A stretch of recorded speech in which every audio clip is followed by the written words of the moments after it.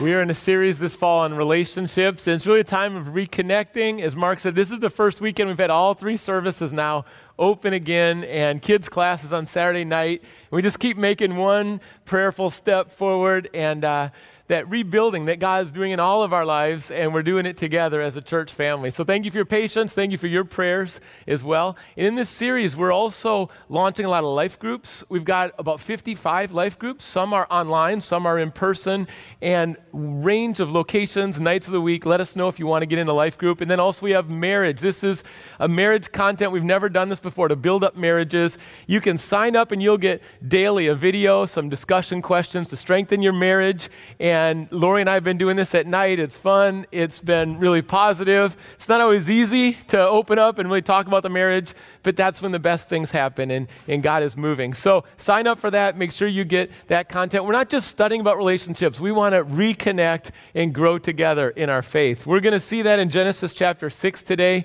It's our joy to get into God's Word. Genesis chapter 6, if you want to turn there on your phones, or if you brought a Bible, if you ever need a Bible, let us know. And this is about a family's journey. And I want you to think about your own family and the journey that you've been on recently, and maybe you want to think long-term, your family and the journey that you've been on. This is a family that overcomes a flood, that makes it through a flood, so that's inspiring. And 2020 has really felt like a flood in a number of different ways in our lives, and so it's relevant as well. Let's pray together. Father, thank you for your word. Thank you for speaking to us through your word, through your Holy Spirit. And God, today we pray as you communicate to us, our hearts, our minds, our souls, that we would welcome you. We would welcome your word. And Father, you would change our lives. We know you're greater than the boats we build. You're greater than the floods that we endure. And you're greater than the world that we see. We give you praise together.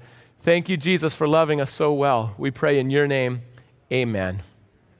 In this series on relationships, we're really connecting both the vertical, our relationship with God, and how that relates to horizontal, our relationships with other people.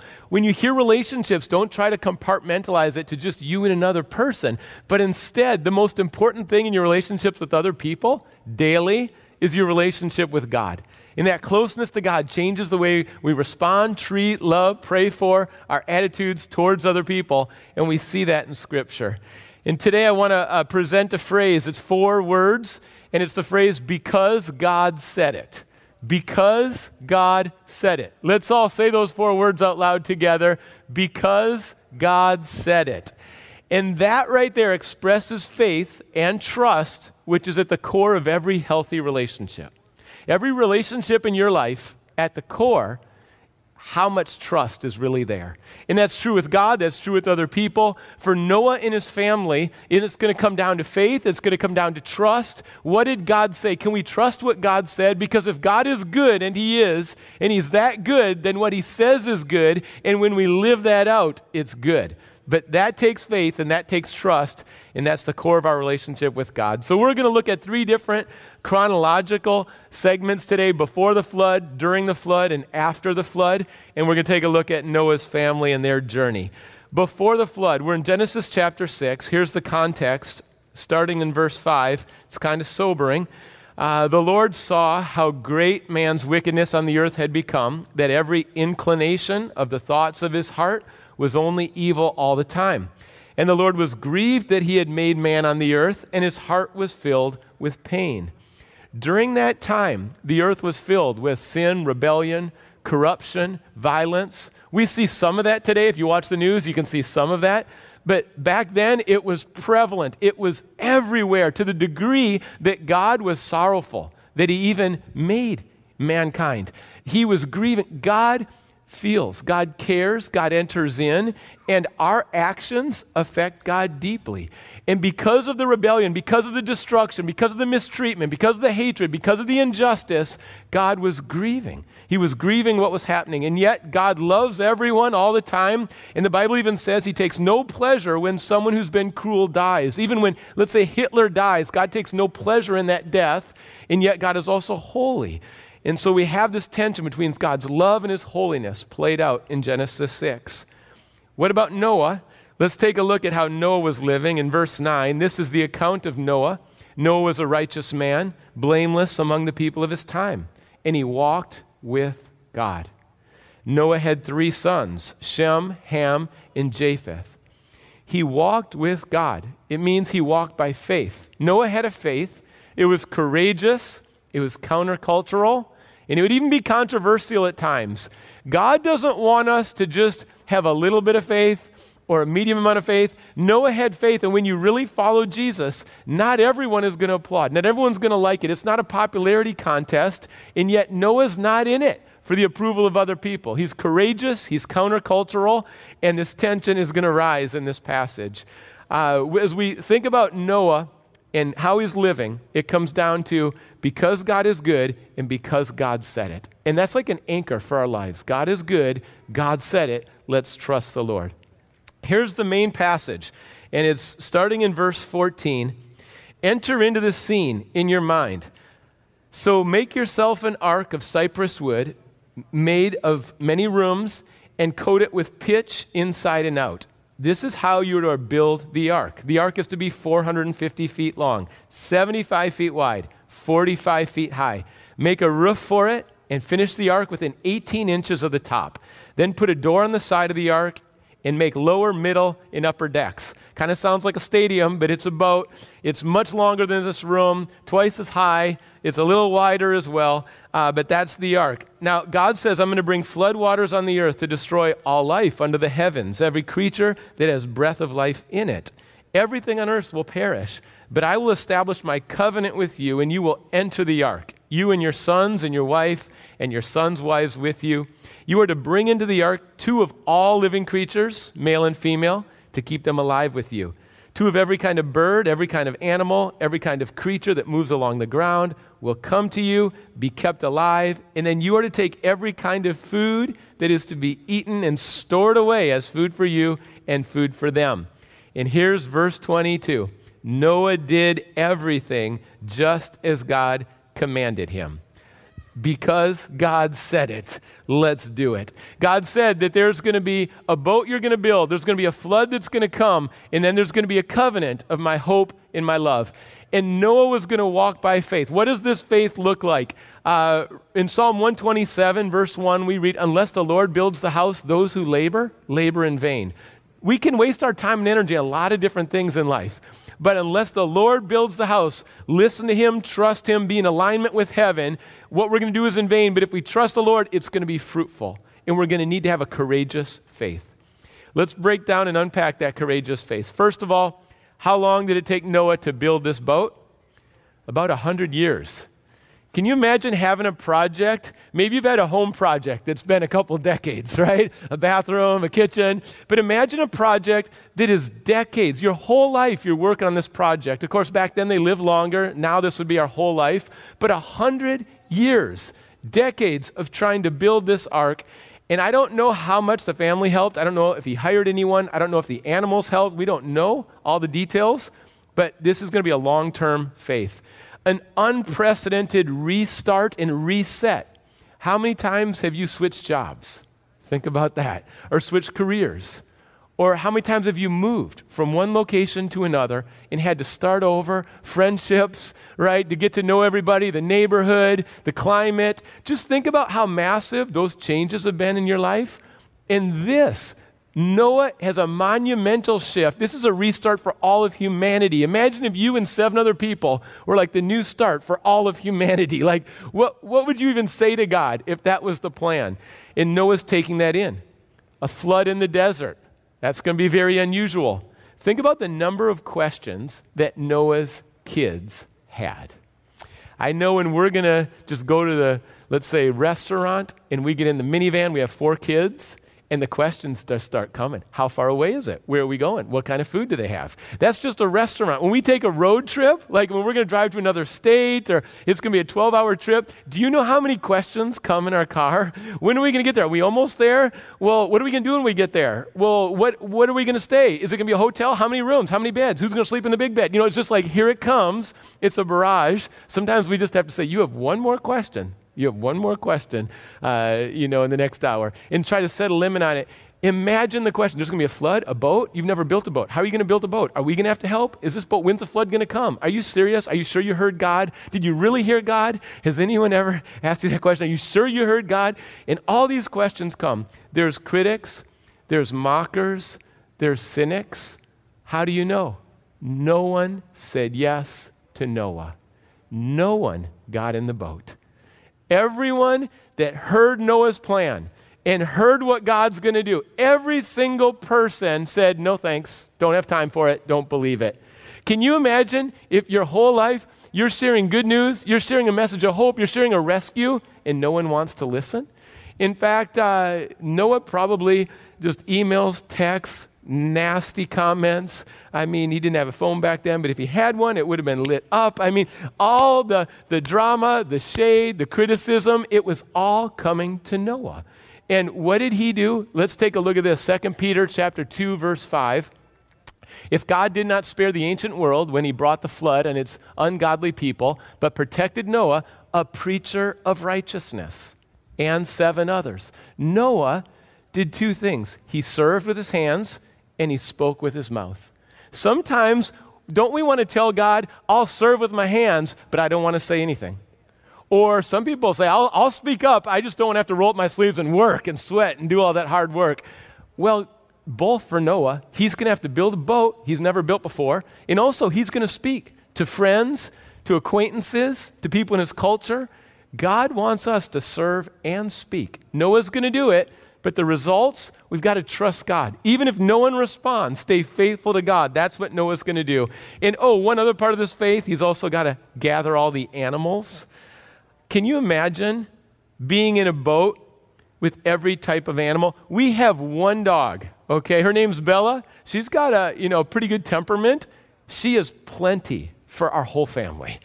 I mean, she sometimes smells, she snores, you can hear her making noises. At night, it's like, is she having a nightmare? Walking Bella, picking up in the backyard for Bella. One animal for us, plenty. Can you imagine every animal, walk them, the noises, the smells? I mean, it's kind of like going to the zoo's fun for a couple hours. Can you imagine living in a zoo and doing that for a year? This is Noah's life. This is going to take faith on every level. And yet Noah's going to say, amen, God, amen. We have, when I think about saying yes to God and what God's word is and amen, I think of a couple in our church, Frank and Ada Grace, and Frank just went to be with Jesus, and we miss him already. If you know Frank at all, you know where his heart is. It's right there below his collar, Jesus Saves. Frank loves Jesus, talks about Jesus. Frank would come to 10:45 service and sit right about there every week, and you could hear him during the message, and he would say, amen, amen. Amen to God's word. He'd hear God's word and he'd say, amen. He had the goodness of God. Amen. He's my preaching partner. He's not here anymore and we miss him. But Frank and Ada, we did a video on their marriage. Jesus at the center of their marriage. Frank was someone who was aware that every day is a good day and a gift from God, and he would tell you that. Frank would make it to church every weekend. Physically, it was difficult, but he would somehow get here and sit down and worship and praise the Lord, and God was his strength, and he honored the Lord. And I think of Frank, I think of Noah and his family, I think of Ada, and here's the key. Listen to God, because the boat you build is the boat you will ride when the flood comes. The flood will come, and it's important to listen to God and trust God, because the boat you build before the flood comes is the boat you're going to be in when the flood hits. And Noah is going to cultivate, he's going to listen to God. He's not just going to listen to God's word, but then he's going to do it. He's got a work ethic. He's going to get to work. And some of those habits in our lives, they make a huge difference. Call them holy habits, prayer and fasting and time in the Word and listening to God, in loving people, forgiving people, blessing people. These habits that we cultivate in our lives, they're powerful. They make room for God in our lives. We create a website, abideandrespond.com, just to walk through some of that because it's new for a lot of people. And there's questions. It's like, where do I start? What do I do? Why do we do this? And so abideandrespond.com is a resource to equip you in your faith. All of us are building. And I'll ask you, what are you building? You have passion in life, and you're building things. You're building things right now. What are you building? What are you focusing on? If I asked you, what does Noah build? And let's say it's a fill in the blank. Say, Noah is building, probably a lot of us right now are going to say a boat or an ark. That's what Noah's building. But I would say that is something insignificant compared to the other things that Noah's building. Noah's building faith. He's building a family. He's building future generations, blessings for future generations, and he's building God's kingdom. Something far greater than a boat. Yes, the boat's part of it, but there's something far greater. And if I ask you, what are you building? What's your passion? Are you building God's kingdom? Are you building up people? Are you building up faith? This is the building that's so important. And in every generation, God has a remnant of people that'll trust him. They're not better than anyone else. They're just saying, God, because you're good and because you said it, I believe it. And there's no limits to what God can do through a family, through an individual who will trust him and say yes. Because God said it, let's do it. Let's do it. This is before the flood. There's a second phase, and this is during the flood. Faith during the flood looks like endurance. Maybe 2020s look like a lot of endurance for you, and that's how, trusting God has looked this year. This endurance in this flood that Noah goes through, we can relate. Look at chapter 7, verse 1. The Lord then said to Noah, go into the ark, you and your whole family, because I have found you righteous in this generation. So we have a picture of the whole family gathering, going into the ark. And then chapter 8, verse 15. Then God said to Noah, come out of the ark, you and your wife and your sons and your wives. The same God who leads them into the ark is the same God who leads them out of the ark. The same God who leads you in is the same God who leads you out. This would be an incredible reality show. It's kind of like the original Survivor right here. Noah and his family, how are they going to do it? There's a lot of waiting and there's a lot of relying. Look at this picture right here, this rendition. Can you imagine being in there during the flood, during the storms, all the animals, only 8 people, no cell phones? Can you imagine having no cell phone for over a year? What if we said there's no cell phone for you for over a year? What would that feel like? That's just one part, didn't have a cell phone. When people think about that picture right there and how long they were in the ark, a lot of people say, oh, they were in there 40 days and 40 nights. Well, actually, they were in there much, much longer. The Bible just said it rained very, very hard for 40 days and 40 nights.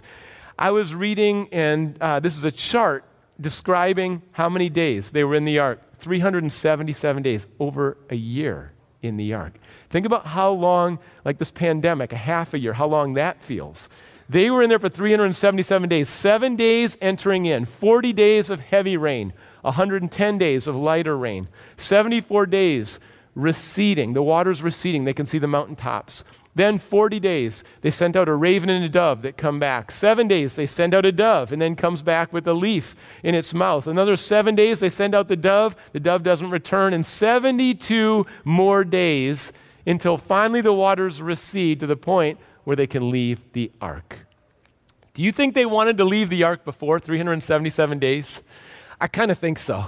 About day 50, day 100, like we're out, we're done, right? I'm sick of this. Don't like the smell, don't like the feel, want to get out, want to feel ground underneath me, I'm done. This is no luxury cruise ship, like we're out right here. Did God release them? No. The same God who leads you in is the same God who leads you out. You know what happens? A lot of people try to leave before God says leave. A lot of people try to leave before God releases. Well, I don't like the feel at my job. Well, I don't like my marriage is hitting a hard spot. A lot of people just want to leave when things get tough, but God hasn't yet said go, hasn't released. And so we want to trust the Lord in the locations, the timing, when to go into the ark, when to go out. He's faithful, He's good, He's all-knowing, He's wise. Trust Him. Numbers chapter 9, they move with a cloud. When God says stay, they stay. When God says go, they go. Trust the Lord. Did they stay longer than they wanted sometimes? Absolutely. Trust God to lead you. It's not always going to feel good or be logical or feel efficient. I'm just telling you, it's not always the easiest path. Think about Jesus and his family, Mary and Joseph. They no room at the inn. They kind of wanted to have birth in an inn. Comfortable, sounds good. But instead a manger, born in Bethlehem. Bethlehem was not their first pick. You know where they went next? Egypt. Why? Because someone was trying to kill Jesus as a baby. Herod was trying to kill Jesus, so they escaped to Egypt. Now they're in Egypt. That's where the Father leads them. And then they come back to Nazareth. Nazareth, you know what the phrase was? Does any good come out of Nazareth? I mean, this was the city that nobody wanted to go to, but God led them. Jesus then went to Samaria later on. Why? Because there was a woman there. She had been divorced many times. Just couldn't find satisfaction in life. And Jesus talked to her about living water, crossed the cultural barriers. Why did he go to Samaria? The Father led. And then to Jerusalem, where he would be killed and murdered. You think that was easy to go to Jerusalem? No, he set his face like flint, like stone, trusting the Father. Because the Father said it, I will do it. Go to Jerusalem. Killed, died for our sins, so that we have eternal life. Jesus left heaven, came to earth, the Father's plan at the perfect time. Jesus left earth, went to heaven, ascended where he is right now. Jesus is going to leave heaven again a second time, come back to earth. Why? Trusting God's timing, trusting the Father. The Father's wise. Because the Father says it, let's do it. Well, there's a lot of waiting for Noah and his family, and in our lives there's a lot of waiting. What do you do when you wait? We just saw a video of a family, inspiring. What do you do when the doctors tell you probably can't have kids? One thing is praying and fasting. In any situation, let's start praying, let's start fasting, let's start listening to the Lord. Sometimes we receive medical help. Sometimes we receive advice from friends. We can receive a lot of things, but start with the Lord. As you're waiting on the Lord, go to him, share your pain, share your burdens. Let him carry that. And you say, well, I'm too old. I'm too old to start praying and fasting. I'm too old to do this for the Lord. Noah was 600 years old. 600. He could have said, God, I'm too old for this. No, sometimes later on in life, God will lead you to another country. God will lead you to new friendships. God will lead you to start serving him, speaking up for him, investing maybe in someone who's younger.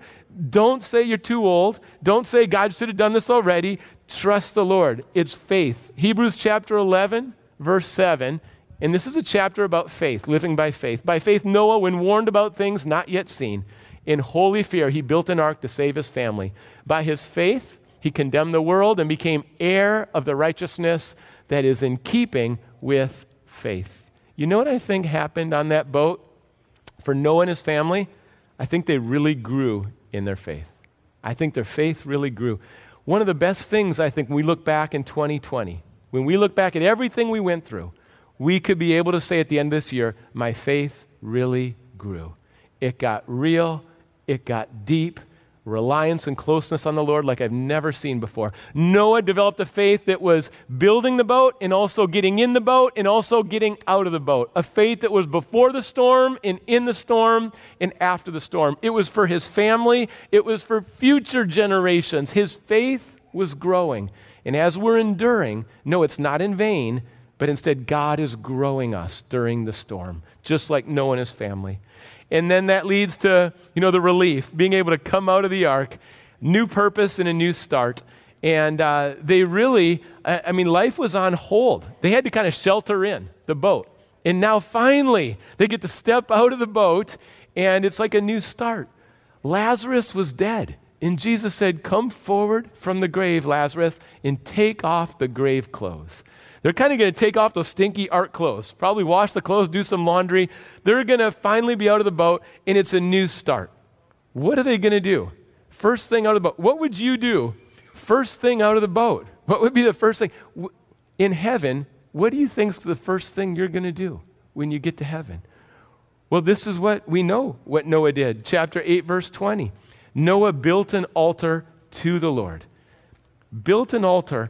That's right there, worshiping the Lord, wanting to draw close to God, saying, this is a place of worship. We're going to thank God. We're going to praise God. We're going to worship God. In the Old Testament, there's a family, Joshua's family, and at a time in the nation where many people were going away from the Lord, they made a clear declaration, as for me and my house, we will serve the Lord. And they know, Noah and his family know, God sustained us through the flood. This is God's rescue, and we're going to worship God. We're going to worship him. When God set the slaves free from Egypt, what did they do? It wasn't just freedom to get out of slavery, but also it was worship. Worship is that culmination. We're made to worship. We're made to worship God, not just today, but for eternity. Someone that I think is outspoken in the sound is Russell Wilson in terms of worship. And On Twitter, you can see right at the top, love like Jesus. I looked at one of his tweets this week. He said, Jesus is at the center of it all. I was coming home from church, turned on the radio, and you know when you turn on the radio and you can't remember what station you had the last time you had the radio on? So I turned on the radio, and it was a voice. I didn't recognize it as his voice right away, but I just heard a man talking about Jesus and how great Jesus is and the difference Jesus makes in his life and how he lives based on Jesus. And I'm hearing this, and I'm thinking, maybe this is Christian radio. Like maybe I was listening to Christian radio before, and then after a little while of talking about Jesus, there's some comments about football. And then I realized, wait a second, this isn't Christian radio. This is Russell Wilson post-game, and this is on sports radio. This is being broadcast to everybody, and he's just boldly talking about his faith and his love for the Lord. And he's doing it in an authentic way, a humble way, a powerful way. And it's just a reminder that we can build an altar, whether it's on the football field, at home, at school, at work. You can worship the Lord sincerely wherever you are. And that's what Noah and his family are doing. I think that's what Russell Wilson's doing with his family right now. And God says to Noah, this is what I want you to do. Chapter 9, verse 7, be fruitful and multiply. And if you've been in this book of Genesis with us, you say, wait a second, that sounds familiar. We heard that already. That's what God told Adam and Eve to do, be fruitful and multiply. I mean, that can happen physically, in that literal sense, but it's also relationally, spiritually. The impact you have on future generations. Be fruitful as you abide with Jesus and multiply. There's no limit to the influence that God wants to bring through you and through your love. Pastor Mark just shared about Next Gen, which is high school, middle school, elementary, babies. Let's say you have kids or you don't have kids. Here's an opportunity. And if God's leading you to impact the next generation. Because right here, Noah has been thinking about just the 8 of them. He's just been thinking about his wife, 3 kids, and their spouses. But now God is expanding Noah's vision to think beyond just his own family, but to other families, to start thinking about generations and the impact that Noah's going to have, the influence God has set him up to have. And maybe there'll be some this weekend who would say, it's time that I start investing in the lives of middle school, high school students, elementary. It's time. I'm grateful for, I think there's, hundreds, maybe more than 100 volunteers that serve. But what is God doing in this season? Is he leading you? There's an opportunity for Noah. And then God also gave a rainbow. And this rainbow was a reminder of God's mercy and his grace, of God's unfailing love. If you think about a battle bow, it's kind of the same shape, that the battle is the Lord's, the battle's over. God is holy, but he's also kind and gracious. He's never, in this covenant, never will God ever fill this earth with a flood. He will never do that again. No matter how hard we rebel, no matter how hard we twist things, no matter how direct we are with our sin, God will never do that. And you just think about Jesus through this. That boat, that rescue. Jesus is the way. Jesus is the refuge. There's a covenant with Jesus. There's the forgiveness of sins and eternal life with the Lord. And this whole picture is pointing to Jesus. And you just could end there and you'd say, what a life Noah lived. And we want to emulate his faith. But there's one more verse I have to read because the Bible's so real, and this is how it ends. Chapter 9, verse 20, we read that Noah, a man of the soil, proceeded to plant a vineyard. This all sounds good. When he drank some of its wine, then he became drunk. Then he lay uncovered inside his tent. And one of his 3 boys, Ham, saw Dad drunk, lying around naked, started to mock him, humiliate him. And you know what happened? Noah starts vertical, doesn't it? Noah stopped trusting God, got sleepy spiritually. When things are going well, it's just to say, I guess I don't need God. I guess I'm doing my own thing. Noah then said, I'm just going to get drunk here. And in relationship with God, now there's some weirdness, there's some rebellion. And when that changes, now it's going to affect his relationships in his family. And now Ham is going to enter in. Ham is going to do some things to dishonor Dad because that opportunity is there. Now that's going to lead to strife. That's going to continue. Have you ever experienced where your family is really close and tight and then some things go down, and some people do some stuff that's destructive, and other people get hurt, and other people kind of do something back, and all of a sudden families just not united like we were. And that's what happens here at the end, is that Noah's family, now it's going to play out because of this sin. It's going to play out with a lot of division that wasn't necessary. And Noah simply kind of fell asleep spiritually and drifted from the Lord and said, I'm just going to do things my way, even after everything God had brought him through. I want to share with you that I've noted, and I pray that this wouldn't happen in my life, but there's a lot of pastors that I've just seen that start out so strong for Lord, have a calling, are serving God and living for God, and there's so much fruit. And then for whatever reason, that last stretch in their lives, there's just a fall after the fruit. There's a hard fall. And, it's a reminder for all of us to just not be sleepy in our faith, but instead to trust the Lord, to seek, to listen to Him. And sometimes that means blockers on a phone or accountability, but it means that we need to stay close with God because we learn from Noah's life. Jesus wrapped it up as we think about His return. He refers to Noah in Matthew 24. Jesus says, but about that day, the return of Jesus, the day or hour, no one knows, not even the angels in heaven, nor the Son, only the Father knows. As it was in the days of Noah, and this is referring to all the rebellion, so it will be in the coming of the Son of Man. For in the days before the flood, people were eating, drinking, marrying, and giving in marriage. Now, those are all good things, but what's implied here, what's meant here is that not only were those things happening, but all the rebellion up to the day Noah entered the ark. And they knew nothing about what would happen until the flood came and took them all away. This is how it will be at the coming of the Son of Man. Jesus will return. And when He returns, it's not like there's going to be this awesome, strong faith, trust. Instead, there's going to be people just doing their own thing. Jesus isn't really going to return. That's not serious. He's not Messiah. He's not Lord. We're not accountable. We're just going to do our own thing, whatever. And Jesus says that's how it's going to be. And kind of like when the flood came, Jesus is going to come with no warning, and He's going to be here. And we look forward to that because that's our redemption. That's our rescue. That's when we'll be with Him for eternity. He will redeem every injustice. He will take care of every wrong. He will sort out everything right. We'll get new bodies, heaven forever. The return of Jesus is what we look forward to. And until then, let's trust the Lord together. Because God said it, let's believe it. Let's live it out. Let's live out our faith. Let's pray. Father God, thank You, God, that we can come to You honest.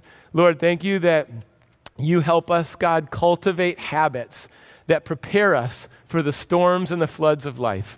God, thank You that when the flood hits, and even when we have to wait on You, that You're still good. We can trust You in Your timing, trust You in Your plan. You care about us. Jesus, You wept at the funeral because You feel our pain, and You care, and You carry burdens.